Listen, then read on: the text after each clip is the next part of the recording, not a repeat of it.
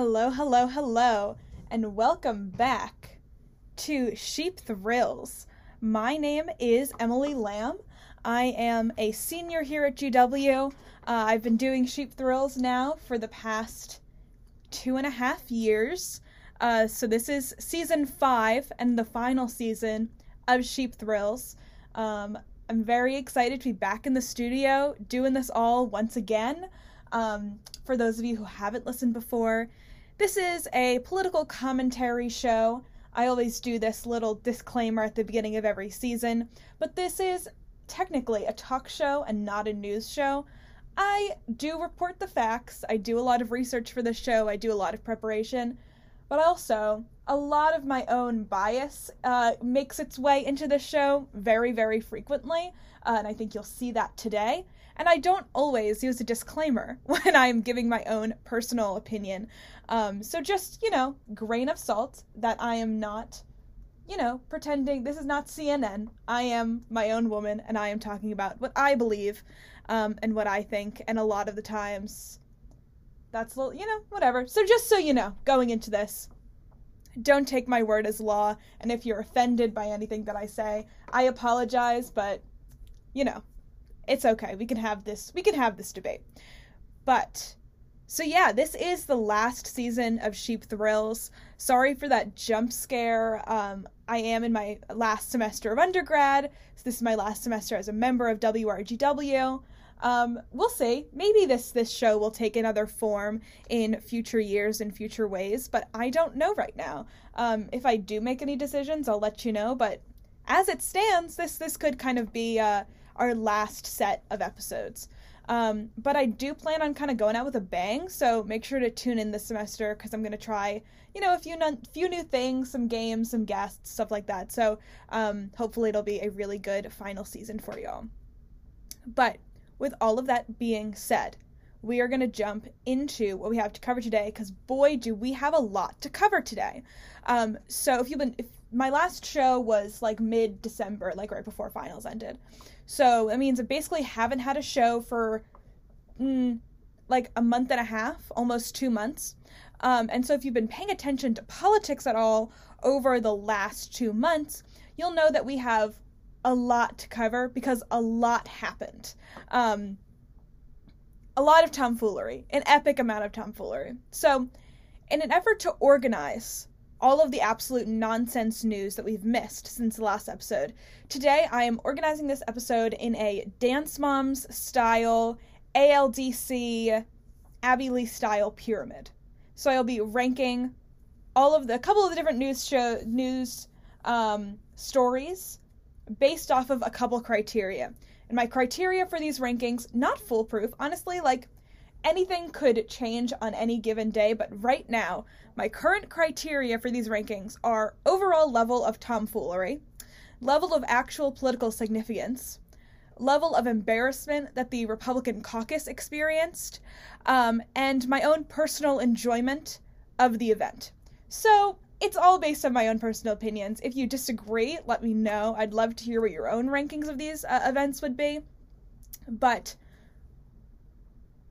as Abby, I'm embodying Abby Lee Miller today. I am doing this pyramid. Let's just get into it. So without further ado, the pyramid.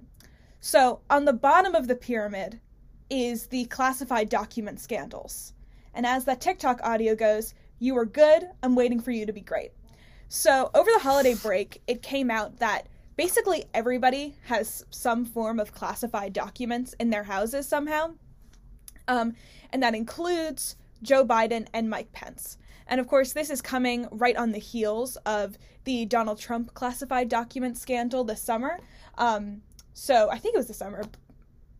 God, time is a construct. This is wild. But anyway, that scandal was the fact that the FBI raided Mar-a-Lago and found crates and crates of classified documents that Donald Trump basically stole from the White House as he was leaving. And the National Archives, who is kind of responsible for looking at all these documents and making sure that they have everything in order, was looking through the documents from the Trump presidency and was we're kind of missing a lot of stuff. I don't know what's going on here. And so they ended up reaching out to Donald Trump saying, hey, we're missing these things. Donald Trump kind of resisted saying anything about where those documents were, and that's what ultimately led to the FBI raid. And so this is kind of a different situation for Joe Biden and Mike Pence, but was not great for the Biden administration at all. So the two main points that I want to cover here, one is that the two scandals are different. The Trump scandal and the Biden scandal are two different things, especially because, again, Donald Trump kind of resisted working with the National Archives. Joe Biden was very much like working with the FBI, being very transparent, all that kind of stuff. And it kind of like, based off of what I was reading, it kind of seems like, because they were saying that Joe Biden had documents from like way back in the day, like when he was a senator, like a million years ago. And so it was all these like old documents that he probably didn't even realize that he still had. But then once he realized he had it, he immediately got in contact with the National Archives and kind of went about trying to like fix the situation. And Pence's situation, which I'm not going to cover too much, is likely closer to Biden's, but regardless. And I doubt that there was as much malicious intent versus with Donald Trump. I think there probably was malicious intent. However, the White House, and before my dear father starts texting me and saying that I'm just a Joe Biden apologist, the White House absolutely like botched this investigation, did a really, really bad job of like actually dealing with the fact that this was the case. Because what they thought initially was that it was, just a few classified documents, we'll deal with it internally, we won't announce that this investigation is happening to the press, and we'll just fix this situation before it gets out at all. And what ended up happening is they were like, okay, well, let's investigate now. Like, does Joe Biden have more documents in his house, in his offices, whatever? And they kept finding more and more classified documents. And so basically how that turned out was that it snowballed into this much larger thing where then the White House was forced to announce to the press that this investigation was happening. And it looked like, because they probably were, trying to like basically cover up the situation, trying to deal with it internally before they had to announce it. And of course, everybody knows this, the cover-up is always worse than the crime. So if they had just come out and said it in the first place, it might have been a situation where they could have just kind of not gotten away with it, but it would have been less of a thing now.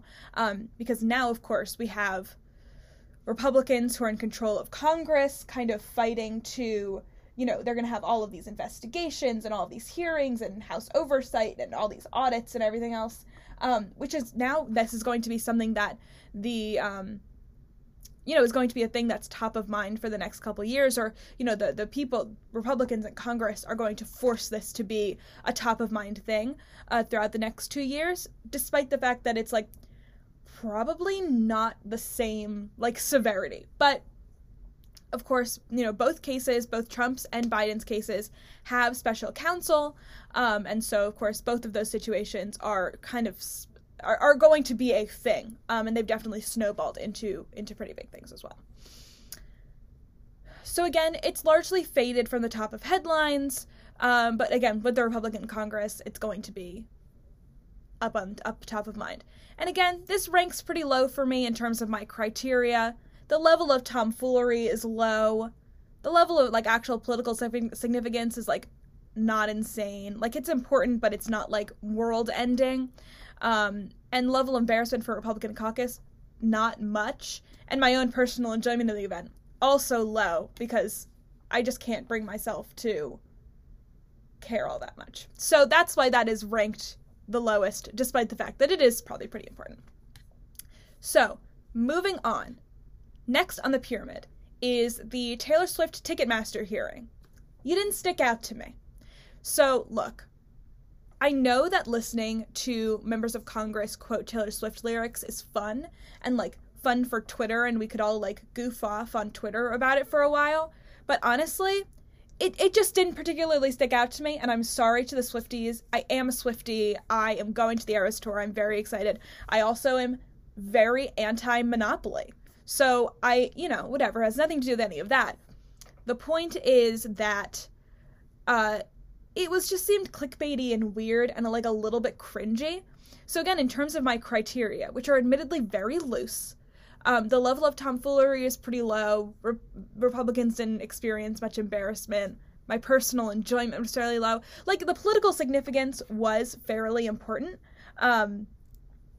But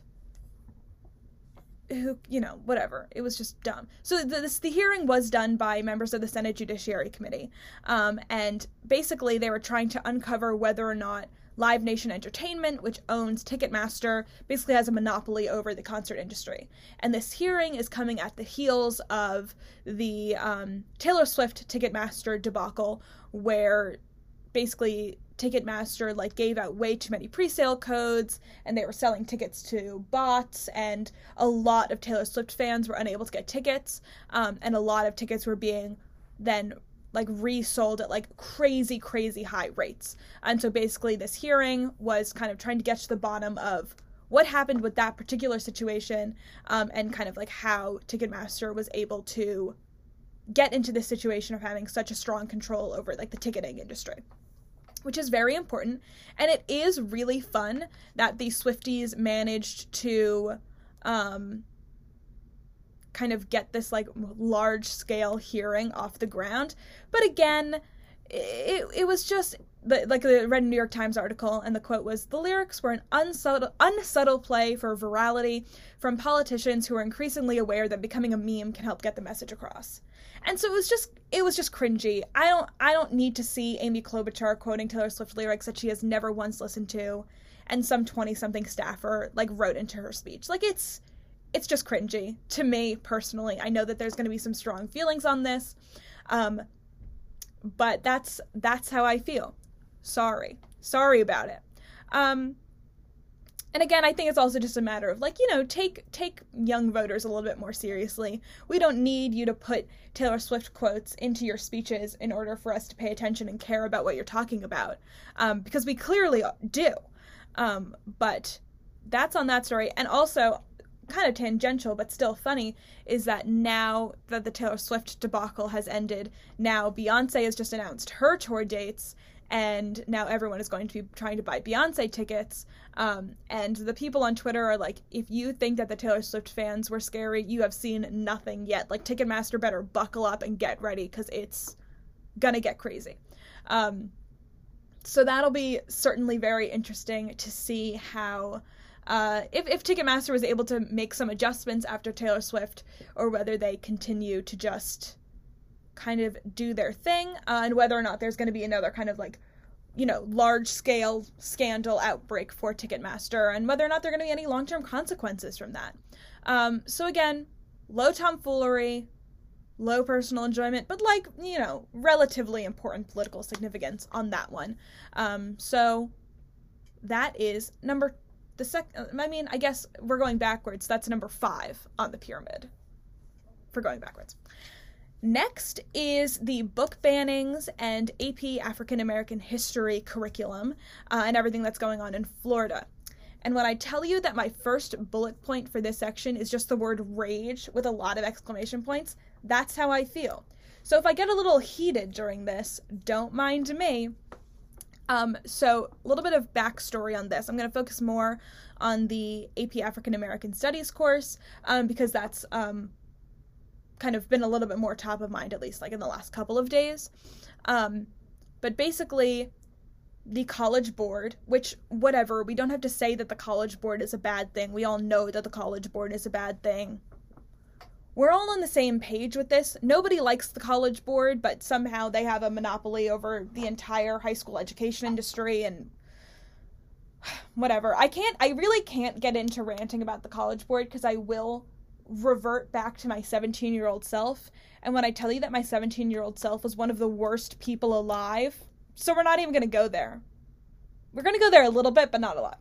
Anyway, so they proposed a new set of curriculum for an AP African American Studies course, and they released the first draft of the curriculum back, I believe, over the summer, and it was a pretty robust set of curriculum, kind of talking about African American culture in the United States, talking about contributions, philosophy, all the different kind of stuff.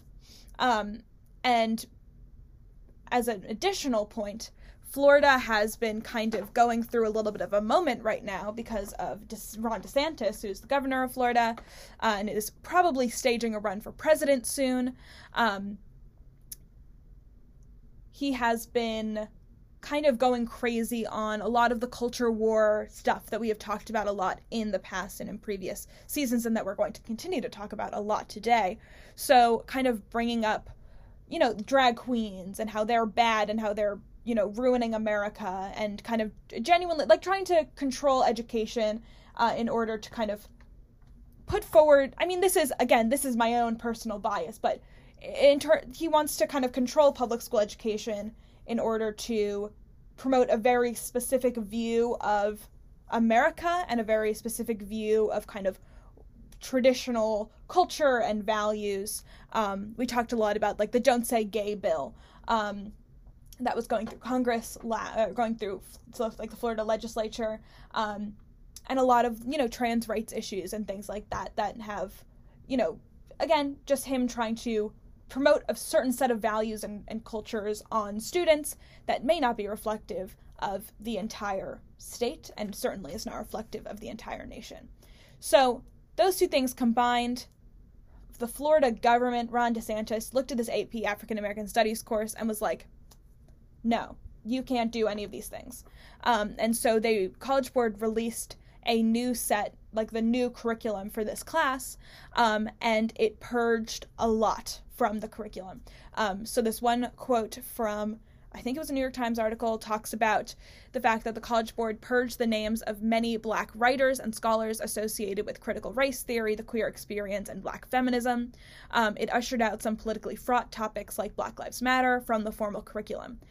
So some of the authors that they have gotten rid of include Bell Hooks, Ta-Nehisi Coates, Kimberly Crenshaw, who originated the concept of intersectionality, which is one of the biggest, most important parts of the social justice movement over the past 20 years. You can't have a conversation about kind of anything that has to do with race, sexuality, gender without talking about intersectionality.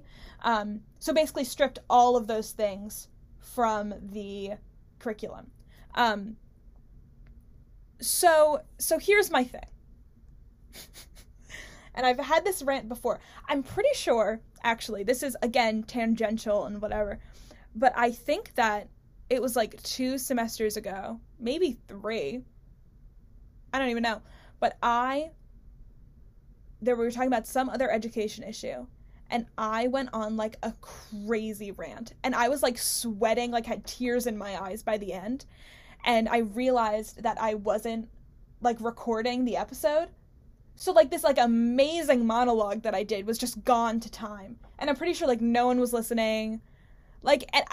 Anyway, so I'm going to try to replicate that for you all now. Although I know that the magic of that anger and that stress in that moment, oh my god, that was a crazy episode. That was, oh my gosh. Again, I'm sorry that I'm breaking up this episode right in the middle, but I had a show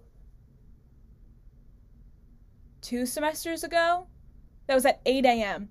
And so it was me sitting here in this room, still in my pajamas at 8 a.m., losing my mind. Because I get heated. I get heated about these topics. I really do. But anyway, moving back into the conversation at hand.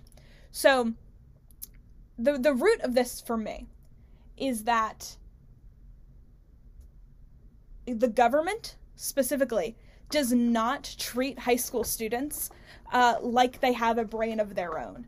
And they very much believe that high school students, specifically upper-level high school students, kind of need to be treated with kid gloves and kind of have no capacity to build their own set of knowledge and to build their own opinions, and instead are just being indoctrinated by whatever we're learning in school. And as a product of the public school system, can tell you that that's not the case. I've had a range of teachers, specifically in history and English and those social science classes, some that talked about politics a lot, some that talked about politics not at all. And those that talked about politics that got into kind of issues that were a little bit more uncomfortable, that made us think a little bit harder, were better teachers. And I've had liberal teachers who have done that. I've had conservative teachers that have done that. And it's made me think harder. It's made me become a better thinker, a better speaker, a better student overall, because they didn't assume that just because we're 16 years old, we can't make our own minds up. We can't build our own thoughts. And there's a lot of value to learning about diverse curriculum and reading diverse books. And, being presented with those things in an academic situation where you have a mentor or teacher to kind of help guide you along with those thought processes is an extremely valuable thing. And I just feel like taking this curriculum and watering it down so much, we have this new curriculum that they're watering down. But then what happens when you take the regular APUSH curriculum and you start watering that down, and then you start taking out, references to Japanese internment, and you take out references to slavery, and you take out references to, some of the bad things that America has done throughout time, right? You can't learn history by only, you can't learn history by only assuming that America is perfect and has done nothing wrong ever. Because you have to learn that America does have a spotted history, and everyone needs to acknowledge that because it's a true fact. That doesn't mean that the good parts of America shouldn't be taught. It doesn't mean that, there aren't good things about the founding of our nation and about American history. It doesn't mean that America hasn't contributed positively to the world stage over time. But if you don't learn about the bad, how can you possibly ever appreciate the good? And that is really scary to me. And I think that Republicans, conservatives, have this belief set that you need to not indoctrinate children by teaching them one thing. But instead they're indoctrinating children by teaching them the other thing. And if you just trust teachers, you trust schools, and you trust the students to be able to have that diversity of thought, these people are going to be a lot better off long term. And I really am scared for Florida students who are never going to learn how to think for themselves because they are just going to be fed one thing and it's just going to be it. I have had liberal teachers who I have had political conversations with who I thought that they would agree with me automatically. They would say, oh yeah, Emily, you're absolutely right about this. Here's how we can start this fight together. And they sat me down and they said, I don't agree with that. Here's what I think. When I was in high school, there was a lot of stuff going on with March for Our Lives and with gun control and with, just a lot of things around that where we were really talking about the role of the government in schools, the role of guns in schools and things like that. We had just had a student resource officer put into our schools, and we were kind of talking with our teacher about that, who was very liberal and had trusted us to have those political conversations. And he disagreed with us. But he made us articulate our arguments better. He said, I don't think that you're really doing enough research on this issue. I don't think that you really understand exactly what you're trying to argue. Let's refine that argument. Let's make those points better. Because he challenged our thinking. Because that's what school is for. It's to challenge us. Not to be fed one argument about American exceptionalism and then move on. It's not to be taught that the Civil War was a battle for states' rights. Because you can't be taught about the states' rights argument without being taught about slavery. I don't know. It just really bothers me. It's also, just kind of generally, critical race theory is not something that's taught in schools. And if they talk about critical race theory in this African American Studies class, it's going to be tangential. I did not hear a word about critical race theory in my classes until my sophomore year of college. And when I was a sophomore in high school, I could barely grasp what it was when I was in this college-level sociology class learning about what critical race theory is. When I was a sophomore in high school, there's no way I would have grasped that content because it's not, it's a pretty complicated sociological concept. And so any kind of giving this to high school students it's not going to indoctrinate them because they're going to touch on it. They're barely going to touch on it. And it bothers me. Anyway, my other point on this, before I get really far down the rabbit hole, is that there's also been, in Florida, again, there's been a lot of conversation about like book banning and changing curriculum to do certain things. And that's been happening a lot in Florida and Texas and a couple other places, both in schools and outside of schools. There was one case that I was reading about in Texas where there was a woman who sued Barnes and Noble for selling one book, like a couple books, one book about, a gay child, and one that is a fantasy romance novel that I quite like, which made me laugh out loud. They're like, no, you can't sell this. Like, it's not good for children. And like, don't read it until you're like old enough, but it was just very funny. That case is not going to go anywhere because you can't like ban books being sold to people under 18. It's not like they're cigarettes. But that was just a very interesting case that it's kind of transcending outside of public school, which is controlled by the government. Like, the government can say, like, these are books that you can and cannot have in libraries. But then once that expands out to the broader community, when parents are trying to control what is being consumed by just the general populace, that's when things get a little bit more significant. And so a lot of these books that are being banned or being talked about being banned are the kind of the general thesis of this set of books is that the government doesn't want kids to feel like they're being blamed for the woes of their ancestors. So they don't want white kids to feel bad or like feel responsible for perpetuating slavery. Which I get, but that's not to say that we shouldn't still be reading about slavery, because we need to learn about slavery and we need to learn who was at fault for slavery. And to say that we shouldn't is silly and wrong, because you need to, like, in order to say, oh, well, we don't want white kids to feel bad about slavery, means let's erase this major part of the Black experience in America. Like, that's just a crazy argument to make. Whatever. And again, like, I read, like, To Kill a Mockingbird. Should white children in 8th grade reading To Kill a Mockingbird feel bad because they did segregation? No, they shouldn't feel bad because they individually did not do segregation. They should, however, understand the history of segregation in America. They should understand why certain communities look the way they do. They should understand how segregation has built itself into the legal code and it does have long-term ramifications. Because you can't understand why we are in the position we are in today without having, again, a strong grasp of history. Right? Like, we can't understand why our communities look the way they do, why police brutality exists the way it does, why kind of the way our entire society and political system is structured without having a knowledge of where our history came from and why, the systemic issues that existed throughout history. And kind of whitewashing that history, it's like we're going back to the 60s. And it's such a scary thing, and it's such a slippery slope from, oh, well, we don't want kids to feel bad about themselves, to let's erase any reference of bad things throughout American history. Let's just go with American exceptionalism, charge forward, and let that be that. Because that's not the way that our education should be. We should be challenging our thought. We should be learning difficult things.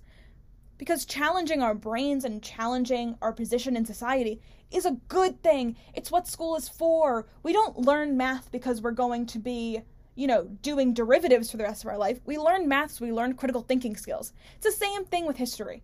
We don't learn history because we're all going to be historians. We learn history so that we can be critical thinkers. We can understand why we're in the position we are in. We can understand, why our society looks the way it does. Additionally, separate point, I've seen a lot of people saying, oh, well, if you're going to ban these books from our libraries, well, I'm just going to go to the bookstore and I'm just going to pick up the books and I'm going to buy them. But that is not a situation that all students are in. I would, especially when you're a kid, when you go into a library, you have so much autonomy over the books that you pick out. And when you're going to a bookstore, you don't have your own money. And that means that your parents are going to be choosing books to give to you. Most of my favorite books when I was a kid were books that I picked up on my own. And there's no way that my parents, not that my like, not in a bad way, but there's no way that my parents would have ever thought to pick up those books for me. And, you know, you can't buy every book that you have. Not everybody has that access. And libraries are supposed to be a safe space. They're supposed to be a way to build community. They're supposed to be a way to build knowledge. And it's really scary that they're turning these libraries into war zones, and they're turning them into places that aren't safe for children to learn about themselves, to learn about other cultures, and to kind of build their own identity. And that's really scary. So that was a little bit of a rant. Falls in the middle because level of tomfoolery is out of control. But also just my rage knocks it down and then knocks it back up. So speaking of rage, let's get into third on the pyramid. So, M&M's and Tucker Carlson. Third on the pyramid, your third overall high score. This was a tough one to rank because, again, the level of tomfoolery, out of control, and that's probably what knocked it up the most, even though, again, fills me with so much rage that I personally don't think I had, like, any strong level of enjoyment of the situation, but, again, do feel like, just, again, the level of tomfoolery out of control. So, I probably wouldn't have even covered this story if not for the statement that M&M's put out kind of as this was all happening, which we are going to get into because it's wild. It's some wild stuff. So maybe, although, okay, so the argument here with this statement is like, oh, is this a crazy thing that they did? Or is this just a stunt for the, like, Super Bowl ad, whatever? We'll see. Might be both. Probably will be both, but regardless. We talked about, I cannot believe that this is the second time I think that I've had to cover Tucker Carlson and his relationship with M&M's. Like, this man just has so many problems. Why is this the second time we've had this conversation? Regardless, I think that we talked about M&M's briefly last semester when this first of nonsense began. So this was when they started giving the green M&M sneakers instead of boots because they were trying to, like, modernize the M&M. So they're like, we feel like we've accidentally been slut-shaming this M&M, so we want to make this better, and so we're going to give the M&M's empowering sneakers instead of her fun boots. And Tucker Carlson had a meltdown because he thought that we were making, but he thought that the M&M was becoming, like, masculine. And how dare we, have a M&M with sneakers instead of boots. And this was, a topic of conversation on Tucker Carlson's show for like a week, because I guess he has nothing better to talk about. I wrote a note in here, whatever happened to good old-fashioned sexy candy? So that's where we're at right now in terms of the political discourse of this nation. Ha ha ha. Anyway, so the newest part of this kind of scandal situation is the fact that M&M's decided to release a pack of candy that was just like the quote-unquote female M&M's as like a women's empowerment thing. So you could just buy a pack of M&M's that was just the green, brown, and some other color that are just the female M&M's, whatever. For equality. Whatever. It's a kitschy thing, but it's like, it's the same thing as Skittles releasing the all-white, like Skittle pack for like Pride Month. It's a bit whatever. No one cares. It was one ad. But of course then Tucker Carlson says, well, if you're going to release a pack of women M&Ms, you need to release a pack of men M&Ms because men's rights, whatever. And I'm going to say this right now, men's rights activists are the least serious group of people that I have ever encountered. Like, just completely unserious. And I respect that there are issues surrounding masculinity. I think that toxic masculinity is a huge, huge issue in our country, around the world. I think that, men's mental health is a really big issue. Men getting their own pack of M&Ms, it's just not that big of a deal. And the men's rights activists are more focused on that than they are on the issues surrounding toxic masculinity. Because the same people... I should have actually included Andrew Tate in this. Didn't. Whatever. Regardless, the same people that are talking about, men need their own pack of M&Ms if women get their own pack of M&Ms are the same people that are apologists for Andrew Tate and his behavior and the impact that he has on young boys. Right? Like, anyway, so they're just an unserious group of people. So basically, because of all this drama surrounding the M&Ms and their shoe choices and this pack of kind of female M&Ms that, again, Tucker Carlson was talking about for a week on end, the M&Ms came out with a statement that they're taking a step back from using their spokes candies. Again, this is so deeply unserious. The level of discourse is so deeply unserious. So they're taking a step back from using their spokes candies, and instead they are going to be using, like, humans to be their, like, advocates, and they're, like, the people that are in their commercials. So when this all happened, people were like, wow, the culture war people won. They're winning the battle. So, it's we've talked about this Republican culture war. They're banning books. They're making M&Ms stop using their spokes candies. They are, we're going to get into all of the other stuff that they're doing, but it's they're lowering the level of discourse so low when there are so many important things to talk about. There are so many important issues going on in the world, and right now we're stuck talking about M&Ms. So, and it's a really interesting conversation, actually, that, like, again, is based off a very unserious topic. We kind of had a similar conversation a while ago about Marjorie Taylor Greene and her bringing up all of these conspiracy theories and, again, like, just kind of, like, lowering the level of debate overall. And it was like, how do we fight back against these things that are such easy clickbait and such easy things to, like, go viral on Twitter? How do we kind of push back against that discourse? How do we raise the level of conversation? And do we stop interacting with these things? How do we stop ever promoting Tucker Carlson? We stop retweeting. We stop writing about it. Do I stop talking about it on the show? I don't know. I really don't know. But it's really being stuck in a land where we are in this realm of political discourse and we can't get out, is a very scary thing. Like, we're basically in the end times in terms of kind of like modern political media. And that's pretty scary to me. But anyway, so the level of tomfoolery out of control. And that's why third on the pyramid, third high score overall. Second on the pyramid.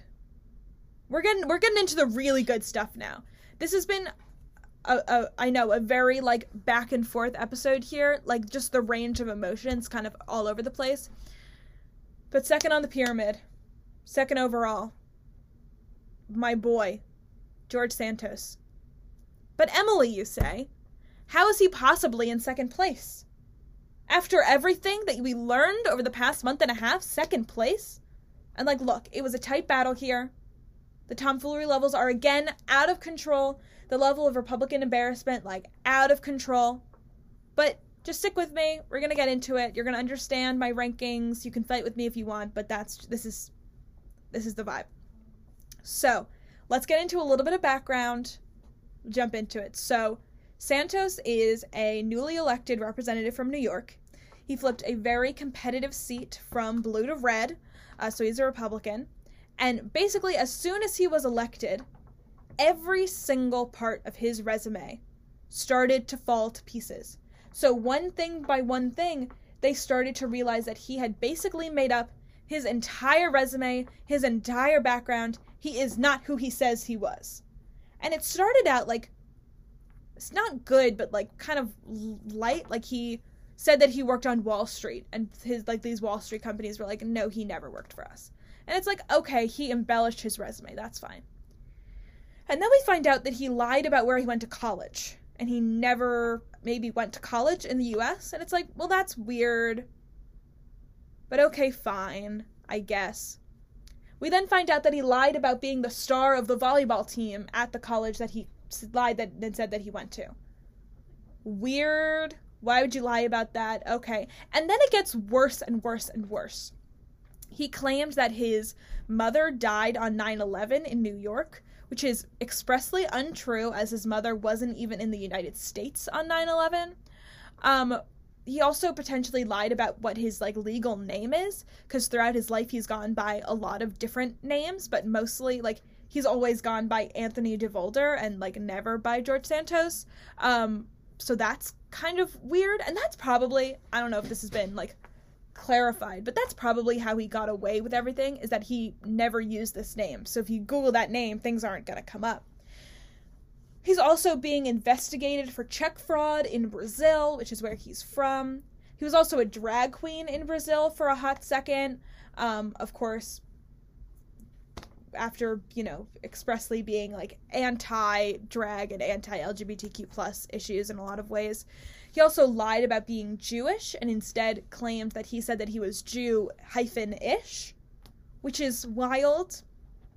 And just a whole other big, like, no part of his stated identity during the campaign cycle is actually true to who he was. And every day, new things are coming out about this man and about, like, his background, about his actual identity. Another great one is that he claimed that he ran a charity. Oh, you know what? Actually, this is a great one, and I can't believe I didn't mention this off the top. He claimed that he had a charity for, like, animals, like, to, like, pay for animal surgeries and stuff like that. But then it came out that the money he raised for one dog that had cancer, the owner never got, and then the dog died. So if you're keeping track at home, that means that there are 3 Republican scandals in the past 6 months that have to do with Republicans killing dogs. 3. What? Yeah, it's so funny. It's not funny. It's really bad. Obviously, dead dogs, not good. Very sad. But the fact that there are 3, like, there's like a joke that I made a while ago. There was a bill going through Congress about helping military veterans get service dogs. And I was like, that's a perfect bill, because who's going to vote against that? Because, like, it's giving puppies to veterans. Like, so not only did he lie about dogs, he also lied about 9/11, which is, like, and he's from New York. It's, like, it's so bad. It's, like, just every combination of thing that you should not lie about when you're a politician from New York. That's what he did. So again, everything's been coming up very slowly. Before everyone was sworn in, people were like, is he even going to be allowed to be sworn in? Because Republicans the Republican Speaker of the House could decide not to swear him in. That's, like, a decision that they could make. And it was like, is that going to be what happens here? What is actually going to, like, what consequences are going to be wrought because he lied across the board to a whole bunch of people? But what we do know, also, we're going to get into this, spoiler alert, is that he was a big McCarthy ally. And because McCarthy needed his vote for the speaker election, he did end up he was allowed to vote in those elections. He was sworn in. And he also did get committee seats. He was on the Small Business Committee, which I thought was hilarious, which is why I remember it, and one other committee. He has subsequently given up those committee positions, and it kind of seems like a quitting before you get fired type sitch. But he was given kind of all of the rights and responsibilities of a regular member of Congress, despite the fact that he is straight up not who he says he is. And that's a pretty important situation. First, because it probably has maybe more cultural significance and more cultural and legal significance than maybe actual political significance. Because if he is not resigned within the month, he's not going to do anything for the next 2 years. He's going to put his head down and do his thing. But people are going to be clowning on him and clowning on the Republicans for letting this happen for the rest of time. He is just going to be eternal. He's going to be an eternal figure in American politics. And again, the political significance of this is twofold. First of all, like, how did he get away with it? How can a candidate get away with doing this kind of thing. He was elected and he's still a full member of Congress. Can he be held legally liable? Did he break a law in the United States? Did he defraud the American public? And in what ways can he be held accountable for that? And we don't know whether or not he's going to be given to the ethics committee or whatever, whether there are going to be any consequences for him in Congress, or whether there are going to be any like larger legal consequences for him. Second of all, second kind of main legal significance is, what does McCarthy's treatment of the situation say about his relationship with the caucus and the body overall, and his stability in his position as Speaker of the House? And it's just a truly wild situation. It's really delightful to me. It's very funny.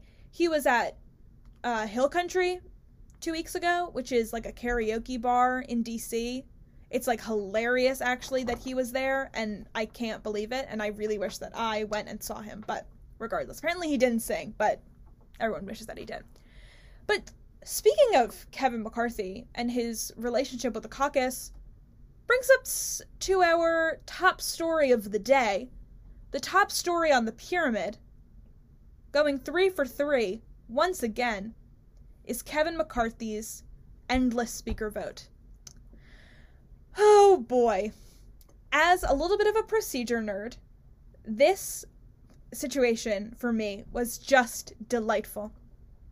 A full week of watching C-SPAN, a full week of getting to explain to people why Congress works the way it does. Ooh, delightful. Delightful to me. Getting to watch Republicans embarrass themselves for a week straight on cable television. Ooh, fantastic. Just what the doctor ordered. I would wake up every morning, I'd sit there, I'd make myself a little breakfast, I'd turn on C-SPAN, I'd watch C-SPAN all day, I'd then go out, go for a little walk, come back, watch C-SPAN again. Oh, love it. Delightful. But here is kind of what happened, and I know I'm running out of time, so we're going to do this a little rapid fire. Kevin McCarthy required a record 15 votes in order to be elected Speaker. And so basically how the Speaker election works is it's the first vote of the new Congress, and it's before anyone in the House of Representatives is sworn in, because the Speaker of the House is responsible for swearing in the new Congress. They can't be sworn in without a Speaker of the House. And you need a majority vote. So you need 50% plus 1 in order to win the speakership. And with like a large enough majority, that's fine, because you're going to get those votes. Everyone kind of agrees on a candidate. They move forward. It's all good. And importantly, when a member of Congress votes present, that kind of takes away the number of votes that are necessary for a majority. So if all 435 members of Congress are there, you need 218 votes to win. But if one person votes present, it's like they're not there, and so then you only need 217 votes to win. And I don't know if that math is right. I remember those numbers off the top of my head. If they're not right, don't at me. Don't at me. So there was a lot of drama building up to the Speaker election, because even though the Republicans have a majority, it's a very slim majority. And so they really needed to keep that caucus together in order for Kevin McCarthy to be elected Speaker. There was a lot of blame going around the midterms and around the fact that the Republicans did not have as big of a majority as they thought they were going to have. And then there was a lot of questions about whether or not Kevin McCarthy was a good enough leader for this particular moment with this particular caucus. And there was a kind of closed-door caucus meeting right before the voting started, where a lot of different members of Congress stated publicly that they were not going to be voting for Kevin McCarthy as Speaker. So we knew going in that there were going to be a couple votes. We knew that there was going to be a contingent of holdouts, just didn't know how large that contingent was going to be. The answer? Pretty big. And they went, you have to keep voting until you elect a Speaker. That's the rule, because you can't vote on the rules package. You can't vote on anything until you have a Speaker of the House. And so they voted round after round after round, trying to break down these holdouts, who some of them had like pretty valid criticisms and kind of valid things that they wanted, and some of them were just being obstructionists for the sake of being obstructionists. One of those people being Matt Gaetz. And this kind of like larger contingent of holdouts was basically the House Freedom Caucus. And they were holding out. And they held out for 15 full votes. And what did they want? It's kind of unclear. Again, a lot of them just hated Kevin McCarthy. Like, valid. He has a very, whatever. It's valid, whatever. And then some of it had to do with agreement over House rules. They wanted positions on House oversight and the Rules Committee. They wanted certain agreements regarding federal funding, regarding the debt ceiling, regarding funding for Ukraine. But a lot of it was just obstruction. And this is kind of clear because at the end of the process, when Gaetz finally decided to get in line with the rest of the Republicans, he was asked, why did you end up bending to the rest of the caucus? And he said, I couldn't figure out what else to ask for. He bought the House. Kevin McCarthy gave everything that he wanted to this far-right extremist wing of the party because Kevin McCarthy was so desperate to have that gavel in his hand. And that's kind of the short and long of it, is that right now Kevin McCarthy holds the gavel, but the House Freedom Caucus holds the power. That's kind of the situation in Congress right now. So the obstructionists got everything they wanted. And the most important thing that they got, that I don't know if it's going to become a thing, but it probably will become a thing, is that they have a snap vote for Speaker. So if you kind of paying attention to what was happening in Parliament last year, where they just had so many votes of no confidence, over and over and over again, votes of no confidence, and electing new prime ministers, that's basically the rule now in the House, is that one member of Congress can do a vote of no confidence, and they can basically oust the Speaker and elect a new Speaker. And that makes Kevin McCarthy's position very precarious. And he made a lot of commitments on certain things, particularly with federal funding and the debt ceiling, that he might not be able to keep those commitments. Because it's not just him, there's a much larger narrative, particularly with the debt ceiling. So when those votes do come up, and he's unable to fulfill the commitments that he made to the House Freedom Caucus, it's not unforeseen that they're going to call a snap vote. And they're going to kind of fight him on these things. So that's not great for him and his kind of security in his position as Speaker, which is probably why he's getting pretty cozy with the far right. He's getting pretty cozy with Marjorie Taylor Greene, people like that. He's also staying cozy with Santos because he knows that he needs that vote, because Santos is never going to vote against him, because he is kind of terrified of those kind of political repercussions. So not great. And all in all, what it makes up to me is that there's going to be an extraordinarily dysfunctional couple of years in the House. The level of Nancy Pelosi had a pretty diverse caucus in terms of ideology. A very diverse caucus in terms of ideology. But she was able to whip the votes that she needed. She was able to get it done. She did what she needed to do. She whipped those votes, and it was great. And Kevin McCarthy is just not that kind of leader and never will be that kind of leader. And of course, we see that from the 15 votes that it took for him to be elected as Speaker. But I do think that we're going to see that now throughout the rest of these 2 years with the Republicans in control of the House, because I don't think that Kevin McCarthy is going to be able to keep control of the caucus in the way that he wants. And I think that that's going to be embarrassing for him throughout the next 2 years. So again, the Santos situation may take the cake in terms of overall levels of tomfoolery, but in terms of embarrassment to Republicans and actual political significance, and in terms of, I think, my own personal enjoyment, that does put it on the top of the pyramid for today. Maddie Ziegler, Kevin McCarthy, besties, going 3 for 3 on the top of the pyramid. Honestly, the whole last month and a half, not great for the Republicans, but they continue to chug along. But that is all I wanted to cover today. I barely got that all done in time, and I skipped over a couple good points, but, we continue to ball, we continue to vibe. So thank you all very much for listening to this first episode of Sheep Thrills. I am live every Thursday from 12 to 1, so I'll be back next week We've always got so much to talk about. If you're interested in following along with the show at all, you can follow on Twitter and Instagram. Twitter is SheepThrillsGW and Instagram is SheepThrillsRadio. So you can check out those things. I post show notes on Spotify, so you can take a look at kind of some links and notes or corrections if I said anything egregiously wrong over the last hour. But with all that being said, thank you guys so much for listening. I am looking forward to a really great season, a really great kind of last hurrah with WRGW. Hope you guys have a great weekend, and I will talk to you guys in the next one.